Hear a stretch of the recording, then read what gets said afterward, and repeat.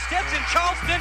They now can try their slipper and see if it fits at the big ball. These Tennessee State Buccaneers, they're dancing, boys and girls. Mascara, Perea lays it up. 1.4. Perea hits it. The pass is caught. Ready for the game winner. Wide left. Bucks win.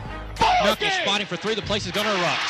Oh, Deuce Bello. He's going to make Sports Center with an incredible. Jarvis Jones, the game winner, got it. Ball game. East Tennessee State's going to leave on another. They got him. If he catches it, it's over. Ball game. Touchdown, Jawan Stinson. 25 yards. J.J. German for the win. He got it. J.J. German and the Bucks have shocked the Bulldogs. And the sidekick. Say hello to my little friend. What's your name, man? I told you it doesn't matter what your name is. You're handsome. You have the perfect amount of scruff, and you still have no talent. It's Sandos and the Sidekick on the Buccaneers Sports Network. Oh, it is a glorious Saturday Eve Sidekick. Jay Sandos, Mike Gallagher, and if you're not absolutely jacked up for the game, I don't even yell. I got to calm down. Hold on. Let's go. Wait. Randy's Let's ready. go. Randy's ready. Let's go. Jacob's ready. Mike's ready. I'm ready. Austin's going to be ready. And we're going to talk football. I promise you. We're going to get to there. But it is that crossover season. I do want to talk something first, and then we're going to get into the ETSU and the Sanford Bulldogs Conference Championship outright for the Bucks. And I've tried to go back and look. It's hard because the 60s, it's hard to go back and find some numbers. But I'm trying to see if this is the biggest game that would be played in the history of the school on campus in football.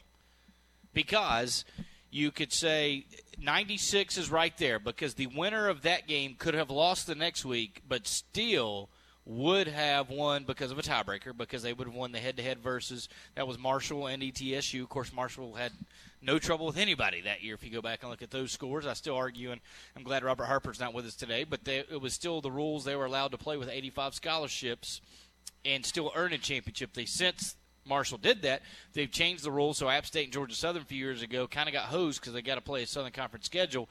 They were ineligible for the playoffs, but yet they couldn't play Division I. They were in a purgatory for a season with their seniors. So I still argue that. But I've tried to go back. It's hard to say because the 69 team, if I'm not mistaken, won the league by a couple of games. So coming down to the end of the year, don't know. 62 is tough to look up.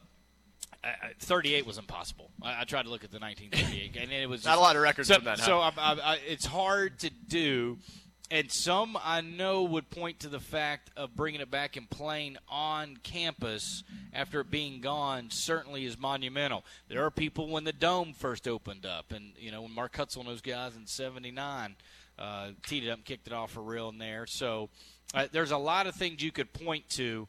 It's certainly arguably in the top 3 or 4 period of important games to be played. And, again, this would be the first time the Bucs had a Southern Conference championship. And that's amazing considering the last championship they ever had in football was in the 60s, late 60s, that 69 team. So a lot going on. Pretty fired up. Your thoughts before I rattle on into some women's basketball, and then we'll get back to football. What do you think about my wordsmithery here? I said it's the biggest game for ETSU football in decades, and that can cover 2 all the way to a million decades. So I think that I've covered all of our bases here. Now, I think you make a good point about monumental, perhaps new stadiums back on campus, more monumental. But in terms of on-the-field implications, you're telling me you have not found a bigger game. I think the 96 is it. The difference in the 96 game is the fact that people actually camped out for tickets. Wow. There was legitimate, only a limited number of tickets. There were they brought in extra seating. It was 13 plus.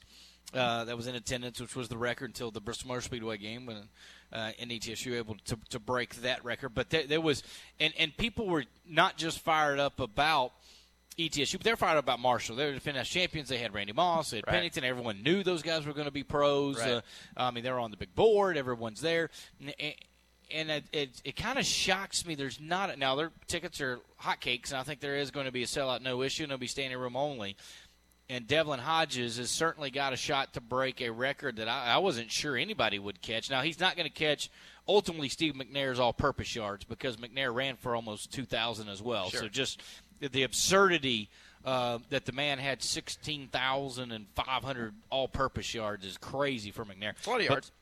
But to have, Devlin Hodges have a chance to break the record, ETSU to get the thing. I mean, there's a lot going on. So, but the 96 had a feel, and ETSU was so bad for so long. To have a shot at the playoffs, at a regular season championship, people were on board. And it went from averaging about 3,000-4,000, all of a sudden 13 jumped up. Now, the difference is there's already, 8,000-9,000 per game showing up at Green Stadium. So it's hard to say from that perspective, too, right? Not just that it was going for outright championships, but, kind of the community kind of embraced ETSU very late in that 96 season, and it didn't show up for the playoffs, which was kind of shocking. I think it's different now. I think because it was gone, it's back, people were there. So I will have to pose that, and we'll talk about it on the pregame show. I've already got that question written down in big bold letters for Matt Wilgem. Robert Harper is an all-in guy now, and he was he was at the game in '96, so he can talk about that. Don Hillman was also a guy that was at the game, and so we'll try to pose it with the crew. I'll try to talk to Kevin Brown and give him the research I've done to see what he thinks about it. He's pretty good at stats and put things in perspective too. So I can ask him as well. It sounds like you could do a whole pregame on that alone. If you need me to sacrifice any of my pregame segments, I'd be glad to if it means good quality conversation about greatest game in ETSU football history or biggest game in ETSU football history. I've already thought about kind of yada-yadaing a few things and maybe shortening up some of our bites. We usually run last week at them as a bye week, and I've thought about almost banging the entirety of the Mercer clips in the last week in review. I've thought about shortening up the Sanford. I've thought about I know TV guy Trey may not like it, but it may shorten up. Read the paper, Trey. No ad-libbing this week. No channels. Exactly what it is what you need to go with. But I'm still going with, I think, biggest game on campus in the history of the school. That's what I'm going with. I like it. 96, I think, is the only argument. Unless you wanted to say the state. But on the field, I get football's gone. They want an outdoor stadium and what it meant and the emotion and the tears and people that I went to school with that played when I was in school that didn't come back to campus for a decade on purpose, that were back here literally growing and crying. So I get that. I do get that part of it. But I'm saying on the field. On the field, 96, and the only difference that I can make an argument for 96 was the fact that people were camping out to get tickets. That's the only difference. Now, there wasn't the internet, right? You couldn't go online. You couldn't get the tickets. Camping out for tickets seems like a bit of a fruitless endeavor these days. I mean, but I'll never forget it. There was an egging. There were people that were sleeping in tents and got egged. So I mean, there was a lot going on. So I could go with that. But we will talk. Austin Herrick will be here. His normal segment. We'll talk to him. Not about the historic thing. He could care less. He's just worried about the next game. And we'll talk to him about the bye week, recharging batteries, talk to him about preparation. We'll talk to him. He got a haircut. I want to see the thought process behind the haircut and see if he had any other haircuts that were in the conversation. If it was a lucky haircut. Did he go with a J? What, like slowly losing your hair over 20 years and trying to cling on to scraps? No. Yeah, no. Coming in hot, Mike Gallagher. Love it. Anyway. All right, let's talk just for a brief moment. Yep. Mike Gallagher made his debut yesterday, 11 a.m. Made it through. In what was an education, non-education game because schools were closed out in West Virginia, so you didn't have the screaming several thousand elementary school kids there, but there was a basketball game played. Certainly it started right for ETSU. Didn't end that way. I don't know that I've ever seen a game where one team had a 19-0 run only to be outdone by like a 23-0 run. I was going to ask you if you had ever seen a game just in general where one team scores the first 19 points. I'm not sure that I've ever seen that. You've been around sports longer than I have. I don't remember how many in a row, but I know going into the first media timeout at Syracuse, the men's team was down 26-2. Okay. And we had used every timeout going into the first media timeout. Right. And we lost by 52. Okay. So not quite the drastic change we had yesterday. And I will say this. I have been a part of it. It wasn't to start the game, but ETSU in Hawaii playing Louisiana Lafayette actually went on a 23-0 run and still lost the game. They were down. Wow. They were down 14, went on a 23-0 run, and I think ran out of gas. Like there was so much gas put into that late they couldn't.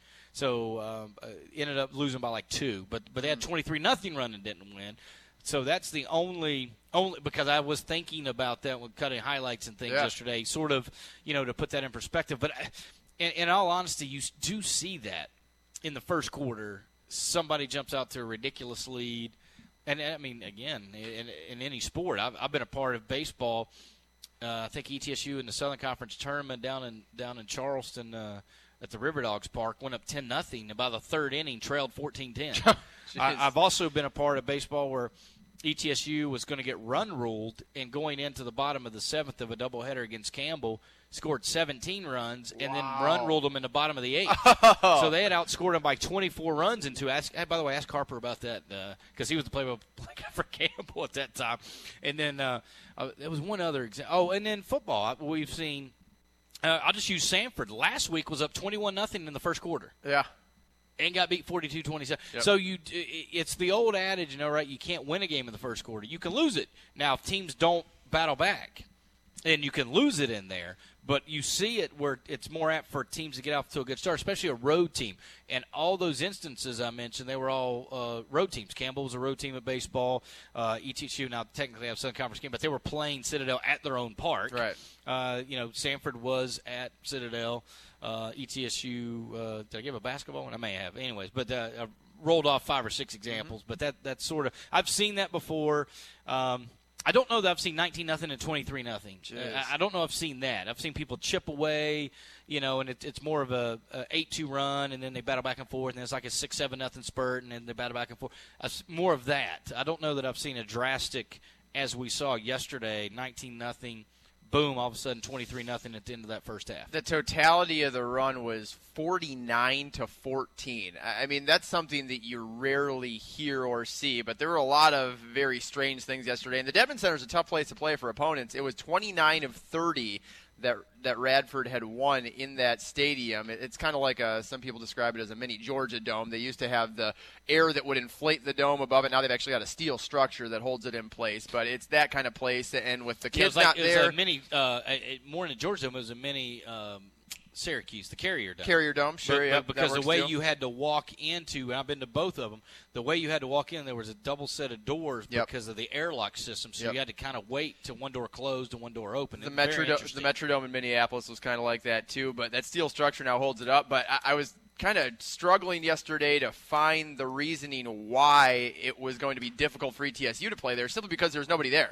I mean, there were like 100 people there because all the schools were closed, so naturally 11 a.m. on a Thursday, you don't have people that can just stroll out of work often and say, I'm going to go catch a Radford women's basketball game. They're the preseason Big South favorites, so a good team, no doubt, and credit to Mike McGuire and them for being able to stick with it and come back and go on that big run right before the half. Part of what sprung that run, and we heard from Coach Zell in this postgame, we heard about it in just a second, was Micah Sheets going down with an ankle injury. Glad it was just an ankle and not a knee, but still, it does not sound promising for Micah Sheets going forward. Yeah, it's like I told you, it's good and bad when you have kids with really good chemistry. When things are going well, the chemistry's great. When one goes down, it almost deflates everybody, and they worry and stress. And as soon as Micah went out, they went on a 14-3 run. And that's not by coincidence. Things happen like that. But we've got to find some other people that will step up in her absence right now. And, it's frustrating for us. It's frustrating with an 0-3 start. But, there's not much I can do about it. I can't cry about it and be upset. I got to move on and get ready for Monday. Jada Craig, Carly Litton, Kaya Upton, and Amaya Adams are some that are going to have to step up with Sheets out. The game that Coach Zell was talking about, Troy, another 11 a.m. Education Day. Hopefully schools are open in the Johnson City area because that's over at Brooks Gym. There were positives yesterday. Brittany Snowden was one of them.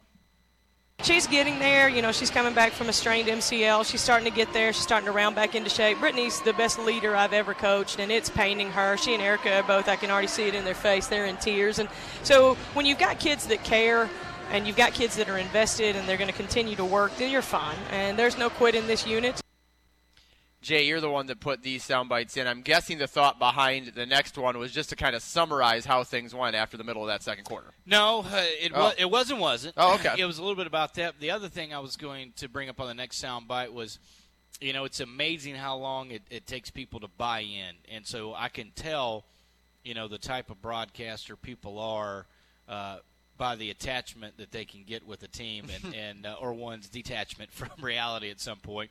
And it didn't take long. So you've not had a chance to do a whole lot of play-by-play radio of any of the big three, if you will. Right. The football, the basketball. It's clearly done baseball. I've heard plenty of those calls. I've heard some soccer, great volleyball, calls for Elizabethton, but I can tell, there's a certain part when a guy's really attached to a team, they kind of take things personal, and I think Mike Gallagher took the end of this first half pretty personal. With 1 second on the clock. They look for Walker. She's going to have to hoist one from 25 feet, and she bangs it in.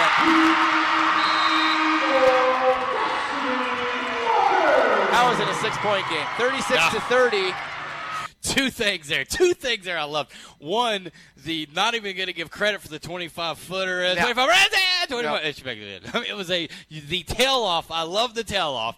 Now, the only difference is I would have tried to go to break while the guy's screaming in the background. Yes. That would have been my only critique of that as a guy who does get a little on the moany side of things, if you will. When things don't go ETSU's ways, I try to beat the crowd. So I try to hurry up at that, and then go to break. The other thing was the thought process of what we all were thinking. How in the world is this a 6-point game? Right? I couldn't believe it. 19-0, then 36-13, and after Micah Sheets goes down, there's a 4-minute span in which they go on a 17-0 run to end the half. I couldn't believe it. It was one foul after another. We weren't getting whistles. Clearly, you can see I'm already kind of. The other part of it is you go 2.5 hours. You want to see the team that you're calling the game for win. You see the blue and gold, and you're like, all right, boom, well, let's make this happen. And then they're up so big, it's almost like. You're sitting back and you're saying, this is going to be an easy win. Boy, I didn't expect this. This is fantastic. And then all of a sudden they hit you back in 4 minutes with 17 straight points, and your mind is having a hard time wrapping itself around what is going on. As you can kind of hear there, just out banks it in. And I'm just sitting there thinking, what has transpired over these last 4 minutes? And that's how it came out. So very creative for you to grab that soundbite. I'm liking Jay Sandos as the co-producer on a day-to-day role here. This is fantastic. No, I tell you what I like is the fact that you get to sit back for 2 years and hours of tape to pick one small segment. So the 2-3 games I'm going to have an opportunity to be back there, I assure you. I will be nitpicking everything Mike Gallagher says at that point. That works. You know who you don't nitpick? Austin Herrick. Austin Herrick. He's up next. Route Tree, Sandos in the sidekick after this time out on the Buccaneers Sports Network. Congrats, you made it! Through National Ice Cream Day, National Hot Dog Day, and even National Sunglasses Day. You took on the heat, took care of the yard, and even took a vacation. But now it's October, and you finally have a chance to breathe. And with that chance to breathe also comes a chance for fun when you play new October Instant Games. Pick up one of 4 new games for a chance to win $1,000 up to $1 million. Fall into some fun with new October Instant Games from the Tennessee Lottery. Game-changing fun. Please play responsibly. Wow, am I happy about my new Wow Rate e-checking account at Citizens Bank. I got a huge rate on my deposit and great account features. With that sort of a deal, I'm saving for much-needed Bucks tickets to cheer on my team. Learn more about Wow Rate e-checking accounts at citizensbank24.com. Wow Rate e-checking accounts at citizensbank24.com. Go Bucks! Bank your own way. Citizens Bank, member FDIC. Looking to promote your business but don't know the best avenue? Stand out from the crowd and go big with billboards. We're Allison Outdoor, and we're the new guys in town. Whether it's digital or traditional billboards, our locations span the Tri-Cities. If you're looking for high exposure for a day, a year, or anything in between, we have rates and packages for you. Call Nick Stickley for pricing at 423-360-4809 or AllisonOutdoor.com. And go Bucks! Are you having fun at bath time? You smell fresh as spring. Hey, Frank, is this lettuce ready for the customers? No, not yet. Frank, they're perfect. Let go of the cart. No. Frank, now. But I didn't get to say goodbye. At Food City, our produce experts are passionate about offering the freshest fruits and vegetables around. We're Food City, and we're very picky about produce. Today and every day, the Johnson City way. Johnson City Honda is proud to support East Tennessee State athletics. Excellence and education, teamwork and trust, success and understanding. They are the core values that drive the ETSU athletics program to excellence. ETSU Athletics and Johnson City Honda, a winning combination. The Johnson City way. Today and every day, Johnson City Honda is committed to bringing the Tri-Cities a truly unique way to buy a new Honda or a certified pre-owned Honda. It's a way of business we like to call the Johnson City way. When you come to Johnson City Honda, you can have the confidence in knowing you're getting a great deal along with outstanding customer service that will last long after the sale. We invite you to come by today and shop our outstanding selection of vehicles and experience a different way, an easy way, our way, the Johnson City way. Johnson City Honda, proud to support the ETSU athletics program. Today and every day, the Johnson City way. Johnson City Honda, Johnson City.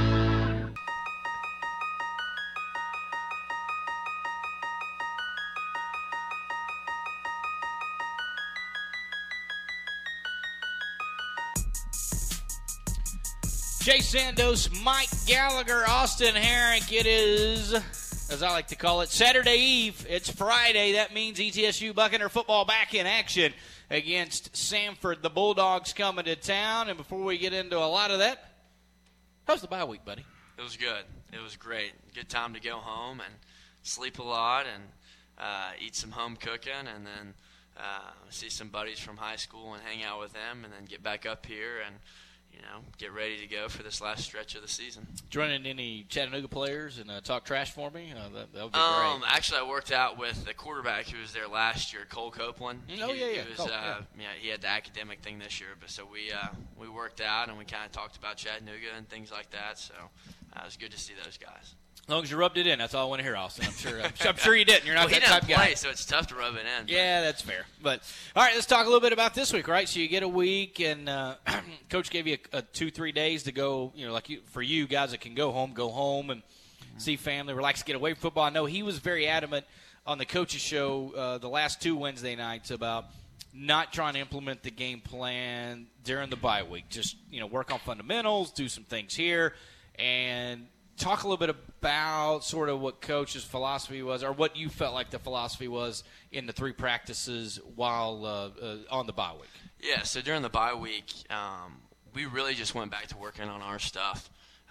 We really implemented some of the concepts that we had kind of, kept out of the playbook, or I guess the play calling stuff for the past 6 or 7 weeks, and so we went back and kind of brushed up on those things, and then just focused on getting better with what we do, and so I think that will certainly help us this week and as we move forward. So it wasn't anything where we were super dialed in on Samford. We were really focused on what we do and executing as an offense. Talk about because I know Coach was saying even simplifying things to the point where it was how are guys getting out of their stance. Like he's like, for receivers, he's like, there's a false step. That's the difference between 4.5 and 4.6, and that throws off the route and the timing. That's how precise Coach is thinking about it. Absolutely, yeah. The bye week's a good time to go back and work on fundamentals and technique and things like that. So I think that was really good. Not just for the receivers, but the offensive linemen to work on their pass steps. For me to work on my drops, and you could really critique things like that instead of having to worry about the game plan. And are they running cover 2? Are they running cover 4 here? It was more important to figure out, hey, are you taking the right drop, and how is that timing up with the receivers? So yeah, that's exactly really what last week was about, is just going back to the fundamentals and brushing up on things that may have been put aside during that long stretch of games. You ever look at the opposing quarterback and try and figure out what he does really well and take anything from him? I feel like this week would be and you've obviously had a tremendous amount of success yourself, but there's a big storyline on the other side of the ball. Devlin Hodges is about to break that FCS record. Have you ever looked at him and tried to figure out, what is it that he does that makes him the player that he is? Yeah, I think a lot of that, I do that in the off season. During the season, you're so focused on, their defense and, your offense and, finding mismatches and figuring out how you're going to attack those guys. Devlin's obviously a great player. It's funny, we're the same age. We went to so many camps together in high school, and kind of not a friendship, but, we know each other in passing. And so, But yeah, I mean, he's a great player. He gets the ball out of his hands quick. I think the best thing that he does is he can extend plays, and that really keeps the defense on their toes, because you never know if he's just going to check it down, or he could run around and have a huge play. And he's got some receivers outside that help him out quite a bit. But yeah, Devlin's a great player, and obviously he's doing something right, or he wouldn't be in the position he's in, ready to break this record.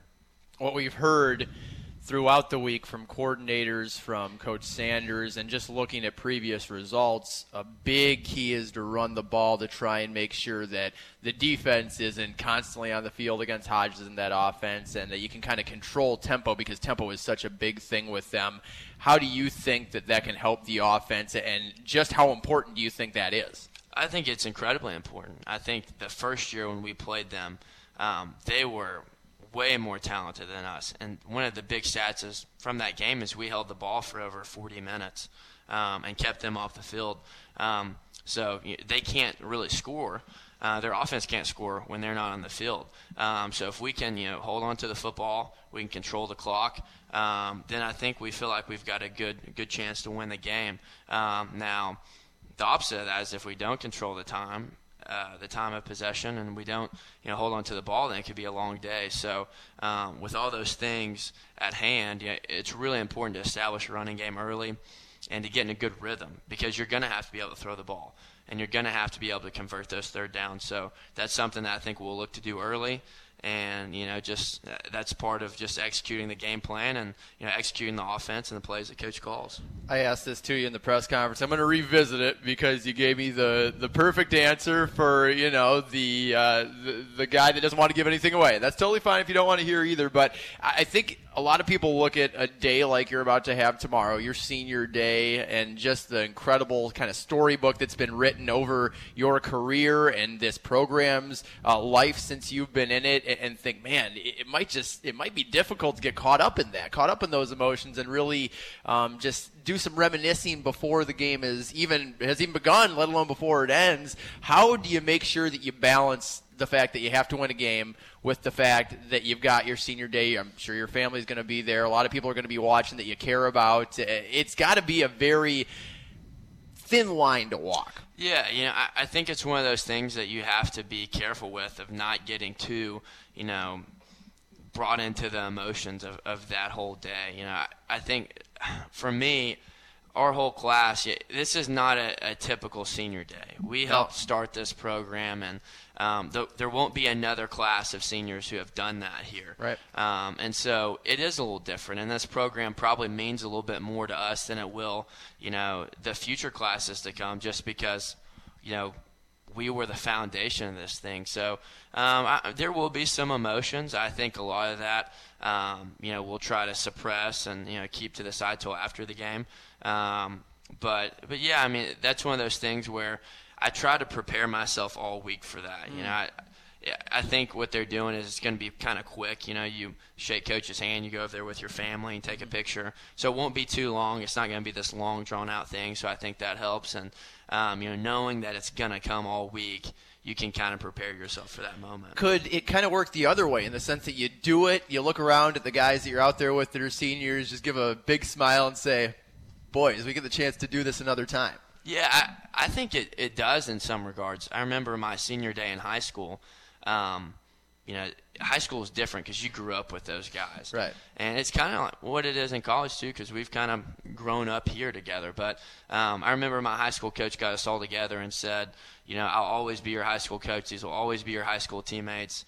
We've got another opportunity here. Similar to today, we were competing for the district championship that day, and we played probably our best game. So I think it can kind of galvanize guys and be like, hey, this is the last time we're guaranteed to play at home. So why not go out with a bang?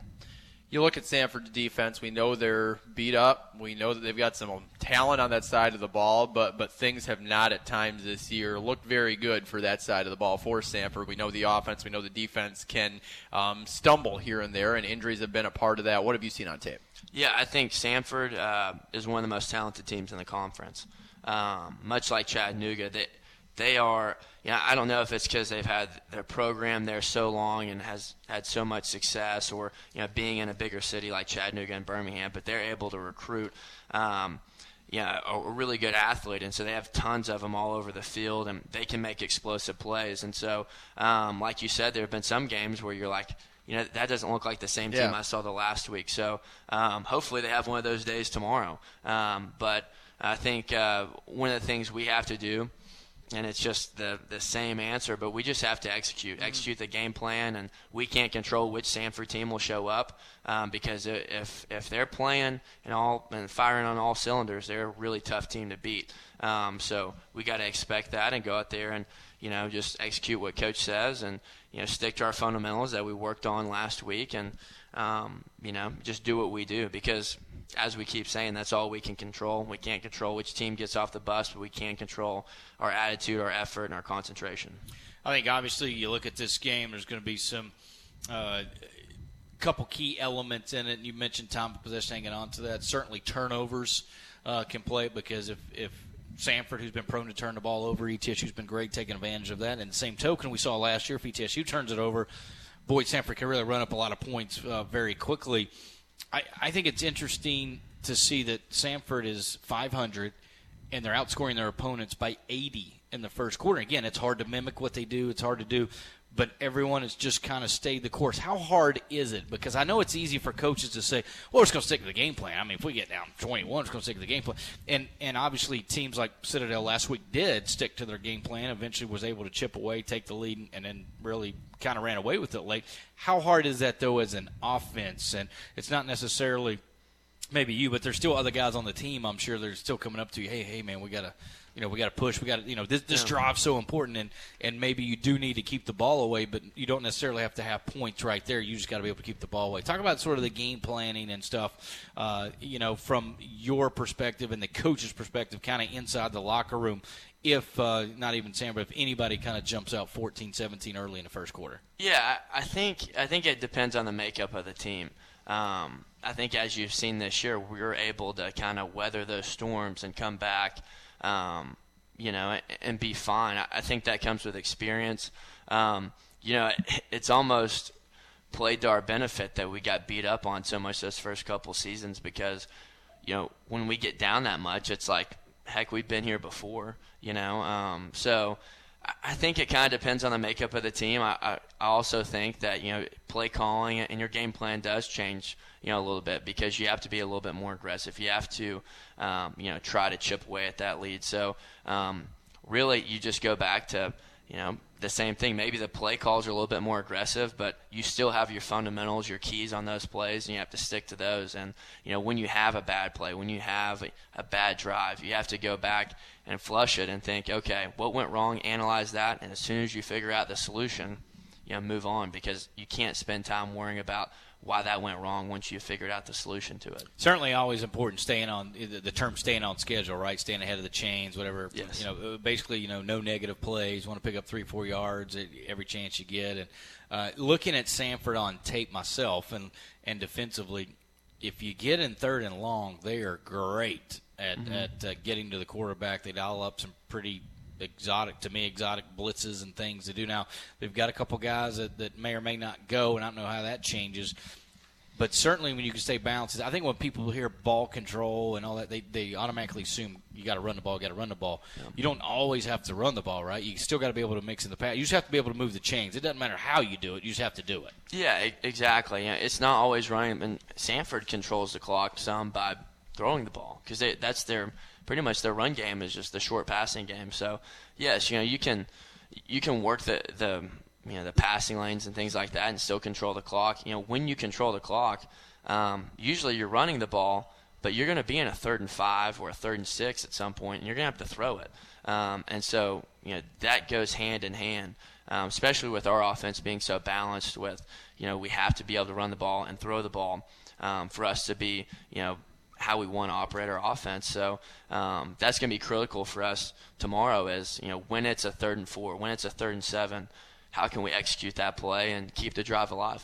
We'll step aside for a timeout. We'll come back with Mike Gallagher, Roundtree, Austin Herrick. They're very special segment, whatever the heck you boys do. I'm just going to sit over here and drink my Diet Mountain Dew. Is that all right? Keep your mouth shut. Okay, all right. I won't talk a lot. We'll do the route tree, the official route tree with Austin Herink, Mike Gallagher on Sandos and the Sidekick right after this word from the Buccaneers Sports Network. Ballad Health is an integrated healthcare system built to meet the local needs in Northeast Tennessee and Southwest Virginia. Together with community, we are transforming our region. We're making communities healthier. We're expanding access to critical services in rural areas. And we're investing in health research and medical education. It's your story. We're listening.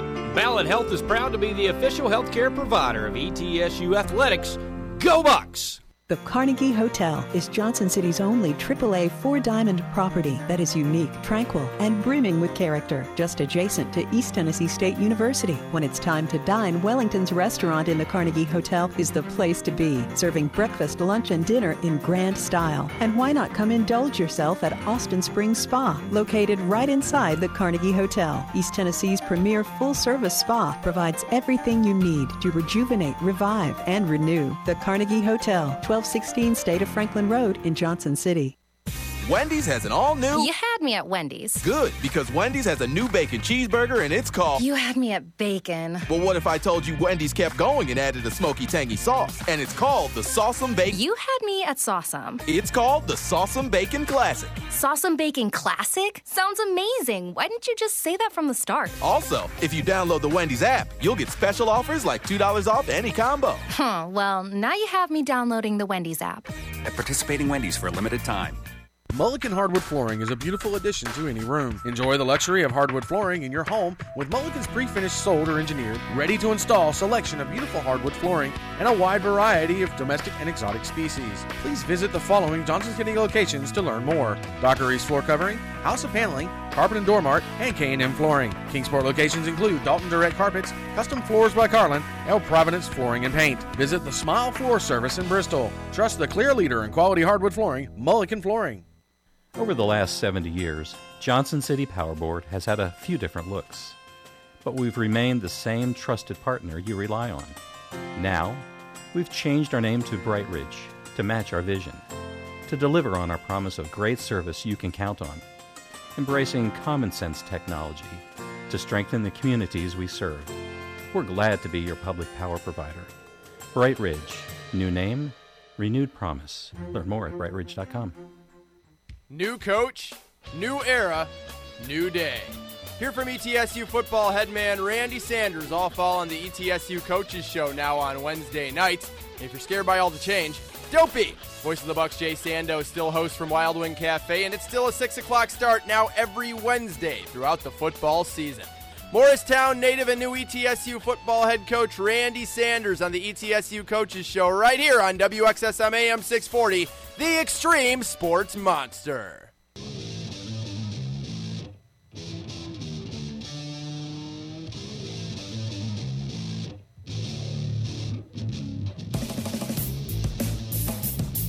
Jay Sandos, Mike Gallagher, Austin Herink. It is a Friday. ETSU will take on Sanford 1 o'clock tomorrow. Green Stadium. I was waiting for that to kick in. Well done. You know our bumpers well now after not knowing them for like 2 or 3 months. I was brutal. I'd always talk over it. So, 11:30 pregame show. Yeah. I didn't get sidetracked. I was so happy that I knew the bumper that I forgot the rest of what I was going to do. So I'm not afraid to derail the whole show just to prove a point that I knew the bumper. That's okay. It's your show. show. You know I'm a pro. It's your show. That's how you know I'm a pro. So we'll step aside. Actually, we're not step aside. What are we doing? You're not a pro. Yeah. I just said you're a pro. You're not a pro. We're doing the route tree. Route tree. Attaboy. Route tree. So last week we took a week off of the route tree because we had Matt Thompson, and that was a good, 35, 40 minutes. We chatted with yourself, Austin, and Matt Thompson down in studio when we had to tape early because bye week and people were just going different places, had a couple of days off. So that was fun. I'm excited to get back to the route tree, and this is one this week that might hit pretty close to your heart. Okay. And that's kind of why I went to it. I was a little bit out of ideas in the sense that we've done 7 or 8, and we've kind of hit on a lot of the big ones. And if you're new to the route tree, basically what it is Austin Herink being a quarterback, diagnosing route trees on the field, going into a professional field at some point here over the next, number of months, really. After football season is over, being a redshirt senior himself, he's going to have to make a number of decisions in his professional field, what routes to go on very big things. And there are situations from the past that Austin Herink has changed, after I've kind of laid it out a certain way. We revisit those scenarios. He answers a couple questions, picks her out, and that's how the segment goes. So the questions this week. Is a tie better than a loss? Yes. A tie is better than a loss. Okay, what would it mean for you to see Nebraska win a national championship in football? It'd be incredible. It'd be incredible. Okay. Yeah, so that would be. I was thinking about that this morning. I was watching a YouTube video. That's about the only place you can think about Nebraska winning a national title, unfortunately, right now, is a YouTube video. There is your route, Austin Herink. You go right ahead. 1984. 1984. Yeah, when they played Miami. That's right. You go right ahead. All right. I, Tom Osborne, could not be happier on this day of the 1984 Orange Bowl to stand before you a national champion. 13 years between national championships may not seem like a long time, but for Cornhusker fans, it seemed like an eternity. To bring the national title back to Nebraska after we won it in 1971 with me as an offensive coordinator is a thrill, especially having my first as a head coach. I don't care how we had to do it, we did it. And in the big picture, settling for a 31-31 tie in one game is no consequence when you've got the ultimate and winning before you. That being college football's ultimate prize, being number one at the end of the year. So I think you asked the question wrong. Can I jump in real quick? Please. Shouldn't you ask because he tried to win. Yeah. So is it a win? So should you have asked win, loss, or tie? I'm just curious.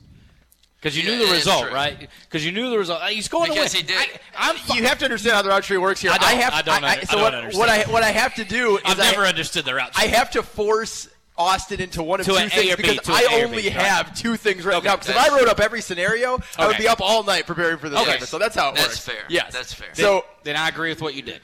So Tom Osborne, rather than going for two in the 1984 Orange Bowl against Miami, would settle for the tie, kicking the extra point with 40 seconds left to make it 31-31. And since overtime was only introduced into college football in 1996, the game against the Hurricanes would end that way, 31-31. Nebraska keeping the number one seed, the number one ranking they entered the weekend with. Miami finishing number two instead of what the ultimate result was. In reality, the failed two-point conversion for Osborne and the Cornhuskers, with Miami winning 31-30 and hopping both Auburn and Nebraska for the number one spot in the poll and the national championship. In this reality that we have created, the national championship for Nebraska connected their crowns in 1971 and 1995, bridging the gap and keeping a tradition of consistent success. As for Miami, the result of a tie would keep Howard Schnellenberger at Miami, chasing the championship he was denied by the tie Osborne played for to take the national title. But the lackluster result in that championship game against Nebraska would leave a sense of uncertainty around the program rather than the definitive self-assured attitude that would be instilled with the win, and then the soon-after arrival of Jimmy Johnson, who would never end up going to the University of Miami because Schnellenberger could not let go of his want to win the title he never got. Rather than forming into a dynasty as Miami did under Johnson, they would stagnate under Schnellenberger's selfish wants, and he would only leave after Johnson was hired as the head coach of the Dallas Cowboys, leaving a time to strike while the iron was hot in the mid-1980s, nothing but a distant and unmet dream. And Dennis Erickson would also never be hired after Johnson because Schnellenberger continued his quest all the way until the year 2003 when he was forced out at Miami, having never gotten the title. Much of the NFL talents of the Hurricanes were known for going elsewhere during the 15-year period where Schnellenberger held on to control. The U was instead just Miami of Florida. While it was Miami of Florida in reality, Miami of Ohio in this reality was the U. In Schnellenberger's last season, defeated the Hurricanes in a bowl game behind Ben Roethlisberger, the Red Hawks finishing the year 13-1 and assuming the title of True Miami. Jay Sandos and Austin Herink. Wow. True Miami. So he almost killed the U. He did in this scenario. Yeah. He killed the U. That's unbelievable. And then Miami, Ohio is the U. The U. With Ben Riley, like how you tied 2003, I could kind of see where that was going. Miami of Ohio. It's not Miami of Ohio. It's not Ben Roethlisberger, Miami of Ohio. It's Ben Roethlisberger, the U. A lot of people unhappy with the U and how things worked out, but I was so in love with everything they did. I hated them. It was one of those I didn't want them to win. Yeah. But I enjoyed when guys danced there. I mean, they had fun. They did fun. things. They trashed it. They did things that were outside the normalcy of whatever. Now, I'm curious about what you think about baseball going more of the new school, have fun type of. It's not to the point of and the extent that the University of Miami in football did, but there's the new school versus the old school movement right now. Yeah, I think it's entertainment. Yeah. You don't want to get crazy with it, but it is entertainment at the end of the day. So, when NFL guys aren't allowed to wear certain cleats honoring people and things like that, come on, man. Yeah, that's brutal. Yeah, exactly. That's brutal. This isn't – it's not the same. And so to try to judge it like it is, corporate America where everything's got to be so prim and proper. It's entertainment, and that's what it is. So I think you should let them have fun. Just, obviously don't go crazy. Let me tell you, I'm happy that you chose the scenario that you did in this route tree because the other one is not nearly as flattering for Nebraska, and we will revisit this in Lost Branches of the Route Tree later in the year. Gotcha. I'm just a big fan. I don't understand baseball. So here's what I like about baseball's unwritten rules because nobody understands them to begin with. For an example, sometime this year there was a team that threw at a guy because he had stole a base while they were up 7, right? Yeah. And then very quickly, watching, I don't know if I was watching SportsCenter or one of those sports shows, or maybe it's MLB Network, they had brought up that team themselves that threw at him had stolen up by 7 on 8 different occasions. So I'm confused. That's what I don't understand about it. But because it's so up to interpretation, how do you know what you're doing? And I've always not liked you can't celebrate something good. Like you work all off season, you work all this, you put in all the time, all the effort, and you hit a home run in the postseason or whatever it is. Joey Bats, big bat flip, Jose Bautista, And I mean, if he throws the bat at the pitcher, fine, I get that. If he throws the bat at the other team, I get it. If he's just throwing the bat towards his bench to celebrate with 40,000 people, I mean, why in the world do you do it? And I do like that. I heard a conversation I had with Rob Manfred. And they asked him about why, they weren't allowed to have fun and that and other. And Rob put the brakes on and said, wait a minute. Major League Baseball has said nothing about the guy. Said that the players are policing all that. We're fine with it. We think it's great. We want people to see our sport as fun. And, you win a game, you should celebrate. And, you're going to win your games. And if you don't win your games, you maybe need to get better. Yeah, if you don't want them hitting home runs, strike him out. That's right. So, Austin Herrick, this week on the Route Tree, you give Nebraska another national championship and ruin the University of Miami. I'm in favor of both. Well done. Yeah, that's exactly what you want as a Nebraska fan. So I did my part. You knew it was coming. Yeah. All right, that'll do it. We'll talk to you next week, correct? We're still, it's Friday. That's week off. Week off. Right. Week off Thanksgiving. We'll talk to you the following week. How about that, buddy? All right. Good luck, Austin. All right, that's the Route Tree. Austin Herrick. Bold predictions. Jacob Towns, and we'll go ahead and tee it up so I can tell you what I'm going to get right, what Mike's going to get wrong after this time out on the Buccaneer Sports Network. Let Ferguson's knowledgeable product experts kick off your next kitchen or bath project with the latest in touch and hands-free faucets, high-performance gas ranges, or low-decibel dishwashers. They're really quiet. Request your appointment today at FergusonShowrooms.com. The best decision ever. Visit your local Ferguson showroom at 1000 Quality Circle in Johnson City and choose from an extensive lighting collection of the most sought-after brands. Find the one-of-a-kind fit for your home at Ferguson. Purchasing a new home, remodeling your home, First Bank & Trust makes applying for a loan easy. Our online application process is designed to allow you to stop anytime and pick up where you left off when it works for you. And after you submit an online application, you can check your loan status anytime.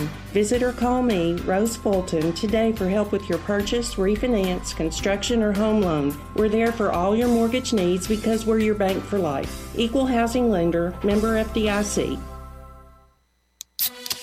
This is the Pepsi that your father drank and your grandfather drank. When I was your age, we were. This is the Pepsi that your Uncle Ted drank when rock sounded like this. This is the Pepsi for American pastimes. Whether you're tailgating at a speedway or courtside watching your favorite player make a breakaway, he scores! This is the Pepsi for those who are forever fun. This is the Pepsi for every generation. Known for its personalized service and friendliness, the environment at the Johnson City Country Club is comfortable, casual, and inviting. One of the greatest assets is the beautiful clubhouse. From the sweeping verandas, the fireplace in the massive ballroom, to our intimate private dining rooms to our 19th hole. The clubhouse accommodates all desires. For decades, the Johnson City Country Club has been host to numerous wedding receptions, business meetings, golf outings, and an array of social functions. The setting is ideal for any event in any season. Whether your function is large or small, your guests will enjoy a fine dining experience with professional, courteous attention. The Johnson City Country Club, a tradition since 1913. No one knows better than the Bucks what it takes to compete on the college level. No one knows better than Bullseye what it takes to compete in the business market. At Bullseye, we provide innovative products and services to help our customers meet their business objectives, and you can count on us for graphic design, printing, mailing services, and much more. Bullseye, a preferred partner of the ETSU Athletic Department. Call Bullseye in Johnson City at 423-283-7772 or visit us on Hanover Road near Cheddar's. Bullseye, for all your printing needs. There is no way LeBron James leaves Cleveland again. I agree with Jarvis Landry. I think the Browns are a Super Bowl contender this year. How in the world can you not see that Big Baller Brand is far superior to making the NBA than Puma? Now, rumors fly a lot. Jason Witten is not going to Monday Night Football. I mean, the Mike Ayers rumor that he's leaving, no way. I bet he's there until 2025. Terrell Owens has made a career off jawing, running his mouth. Will he be in Chattanooga for his Hall of Fame induction? No chance. He'll be in Canton. Bold predictions.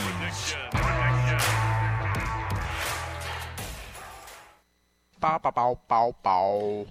Jay Santos, Mike Gallagher, and Jacob Townsend in the studio. Bold prediction time. What up, boy? Jacob. Hey, guys, how are we? It's nice to get back to the old ways here. No more of the long-standing predictions about basketball season. We're getting back to the old good hymn music here. Just the weekend predictions on college football, the NFL, and ETSU. Just give you one last update on the standings. Mike, you're still up by 2 in the prediction standpoint, up by a lot more than that in the average. You've gotten 10 right over the year, batting .303. Jay, you've gotten 8 right, batting .229. I like it. I like where I'm at right now. I agree with you that it's good to get back to instant gratification predictions rather than having to wait for 4 or 5 months. I do like the over the season, and we should probably check in on those once in a while. Like, for instance, my James Harrison one, men's basketball, I believe I said he would shoot 65% or higher. Jacob Townsend, do you know what he is shooting right now? Because I believe that it is 65% or higher. I do not know what he's shooting right now. Well, I bet it's 65% or higher. Yeah. Be a better prediction. I'll let you know on Monday. All right, I do, again, because I like clarification. Is there any rule in there that he has to have so many shots to qualify? No. So if he has an unfortunate injury the rest of the year, you win. Yes. Yeah, there was no minimum on there. No. I'm not cheering for that. I hope James Harrison plays a tremendous amount over the rest of the year and continues to shoot 65%. I'm confident either way in the prediction. That's why I made the prediction. But you can't win the batting championship that way, right? I mean, you can't. Yeah, you have to have so many at-bats for that. Yeah, you didn't put any limits on what I could do with my bold prediction for men's basketball. In fact, I told you it off air, and you did not say anything. So don't try and do revisionist history now and change it. Now, we have no guidelines on this segment. Let's just be quite blunt about that. There are no guidelines in bold predictions. Now, you did say that we would be doing an ETSU on college football in the NFL. I actually am going to go college basketball because it is prime time season for college basketball upsets. So that's just a little teaser of mine. But I'm going to defer once again and let Jay Santos do his first. I'm going to go VMI. Just says it so matter-of-factly now, like it's a thing. I'm going VMI. This is shocking. I will say this. I'm going to go VMI loses by 1 score or less. And I think they're 30-plus, 31. 31-point underdogs. At Old Dominion. I'm sticking to my guns. I'm a closet Keydette fan, evidently, so I'm just doing it every single week. I'm going Keydette's 7 points or less loss on the road at a Division I team. So what does your buddy Tom Conrad think about that? Oh, God, he would not be happy with that. No, are we saving for the ETSU ones for last? Is that what we're doing today? Sure. Okay. I'm going to go with the Furman Paladins defeating the number 8 Villanova Wildcats on the road on Saturday afternoon in men's basketball. After a year guy, was it Pounce who just posterized whoever it was for Loyola Chicago? Sister Jean got put in the dirt with that dunk. My God, that was just unbelievable. So I'm going to go with Furman, who's 4-0, continuing their tremendous momentum, and I thought I saw that they were only like 11-point underdogs in that game, which I thought was kind of interesting. But that's at Villanova. It would be a massive shocker to the college basketball world, and I'm predicting it right now. My second one, I was going to go with Jacob's favorite head coach in college football, but I'm not going to go that way. Herm Edwards? I was thinking about Herm on the road in Eugene to take on Jacob's a big Herm. Give him a Herman sermon.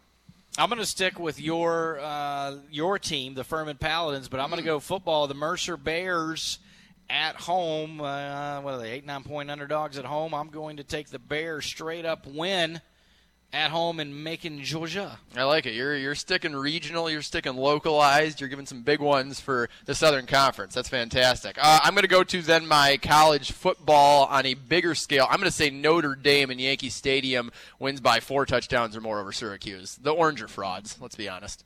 I'm sure Landon Owen would have my head for saying something like that, but he would for about 25 other teams in the country too. So Notre Dame is going to prove it, and they are going to destroy Syracuse in their own state.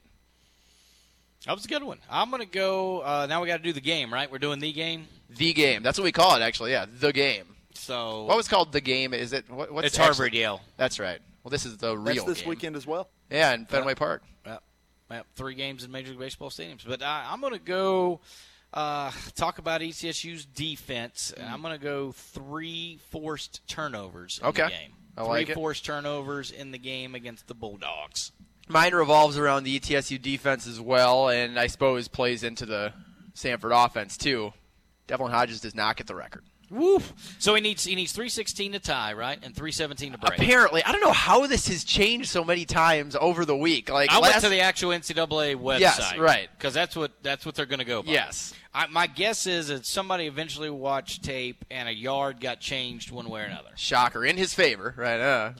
Stupid. I mean, regardless, I think that it is important to know the actual number, specifically for this bowl prediction, but also because what if he does get to like 300 and they're on their last drive and he needs 16, 17, or 18 I got to break one other it. bold prediction. Oh, here you got a fourth. You're very willing to just throw bold predictions out there. I like it. Kevin Brown will knock a couple yards off the total so he doesn't get the record. Boom, go. Yes. Okay, we need and we'll fight the Sanford SID. Fist fight breaks up because Kevin Brown refuses to give the extra yard. We need an impartial moderator here, but I think I already am going to give you that one. That's already in. That's a win for you. Kevin Brown goes all Dave Lamont. Yes. Oh, correct. absolutely. I will fight anyone in here that wants to challenge my yard market. Devlin Hodges needs 317 to break it. I think he's averaging 410 or something like that. I mean, it's absolutely absurd. But he's thrown for over 300 yards in every single game this year but one. Aside from which game Kennesaw was it? State. 150. Yeah, and that was weird because both teams are known for offense, and neither team had 300 yards of total offense. What do you think the final score is this weekend? Should we do a bold prediction just on final score for this weekend? It doesn't have to be bold, but just a prediction. Just a prediction? Yeah. Jacob, keep this one too because I think this will be good. I'm going to go 31-21 Bucks. Okay. And Jacob, how can we agree on this, Jay, that Jacob, impartially as he is, picks the winner of this prediction, and he just basically, with whatever criteria he wants, says, okay, that looked like the better or closer final score. Ooh. Is that fair? Ooh. Because I don't want to do total points or spread between the two or whatever it is. So 31-21 is what you say. I'll say 21-17 Bucks. I think it's going to be low scoring for whatever reason. I don't know why. Why do I think that? You'd have to ask yourself that. I'm not sure, but I think it's going to be low scoring. You want me to get in your head and figure out what you're thinking? It would help. I don't even know what I'm thinking. That's have you seen my bold predictions? I have not. Okay. Okay, I think that's all we have. Well, I'm excited for this game tomorrow. I mean, this is going to be, like you said, probably the biggest game in program history in terms of on-campus football, and I'm hoping that we can just coast into Sunday, the selection show at 12:30, where we may very well do a special edition Facebook Live of Santos and the Sidekicks, so keep an eye for that. But just be able to coast in without any drama, without any worry, sit back, just see where the Bucks are going to go, or if they're staying here. I think it would be great day for ETSU to see the trophy presentation on the field after the game. That'd be cool. And just do the waiting game on where you're going to be. Not if you're going to be. That's right. That's where it need to be. Santos Sidekick off next week, right? The whole week? I think so. All right. It's going to be tough because triple header Monday, double header Tuesday. Yeah, you're right. Wednesday, Thanksgiving. Yeah, I got all that going on. Good call. So we'll miss you. Off. We will miss you. I'll shed a single tear and then some more. Santos Sidekick, Buccaneer Sports Network.